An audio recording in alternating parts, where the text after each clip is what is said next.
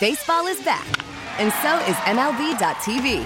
Watch every out-of-market regular season game on your favorite streaming devices, anywhere, anytime, all season long. Follow the action live or on demand. Track 4 games at once with multi-view mode and catch up with in-game highlights. Plus, original programs, minor league broadcasts, and local pre- and post-game shows. Go to MLB.tv to start your free trial today. Blackout and other restrictions apply. Major League Baseball trademarks used with permission. The Raptors probably still do win the series, Chad, but I don't know that they win it tonight.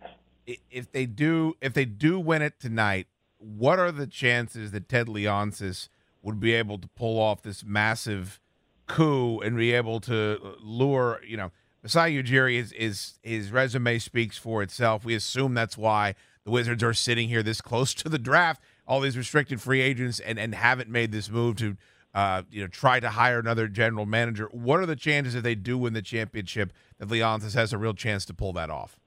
I don't think they're bad. I think there's a reason. Listen, Ted Leonsis has stayed in wait here on this GM job. And a couple things I think you have to understand with this. First and foremost is that if he didn't have an indication that Masai Ujiri would be interested in listening, he would have gone ahead and hired somebody already.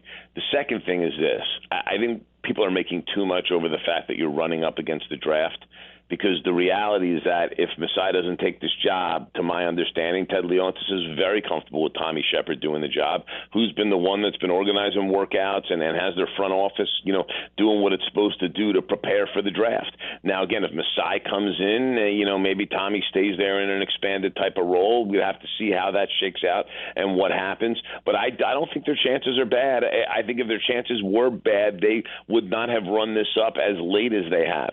And listen, the other thing I'll say is this: if it doesn't end up being Washington, I think it's going to be somebody. It may not be this summer, but sometime in the next year or two, I think we're going to see Masai Ujiri move on from Toronto, especially if they win the title here and he's accomplished his mission there in bringing this franchise a championship. So I do think Masai, sooner rather than later, is going to be on the move, and right now I think the Wizards have as good a chance as anyone. Man, I'd be steamed up if that comes to fruition. Certainly everybody here would be okay with the delay as well. Go ahead and follow him on Twitter, @HoopsCritic. Tremendous segment from him, Brian Geltzeiler, on hoopscritic.com and SiriusXM. Brian, great analysis. Thank you, bud. We get it. Attention spans just aren't what they used to be. Heads in social media and eyes on Netflix. But what do people do with their ears? Well, for one, they're listening to audio. Americans spend 4.4 hours with audio every day. Oh, and you want the proof? Well, you just sat through this ad that's now approaching 30 seconds. What could you say to a potential customer in 30 seconds? Let Odyssey put together a media plan tailor-made for your unique marketing needs. Advertise with Odyssey. Visit ads.odyssey.com.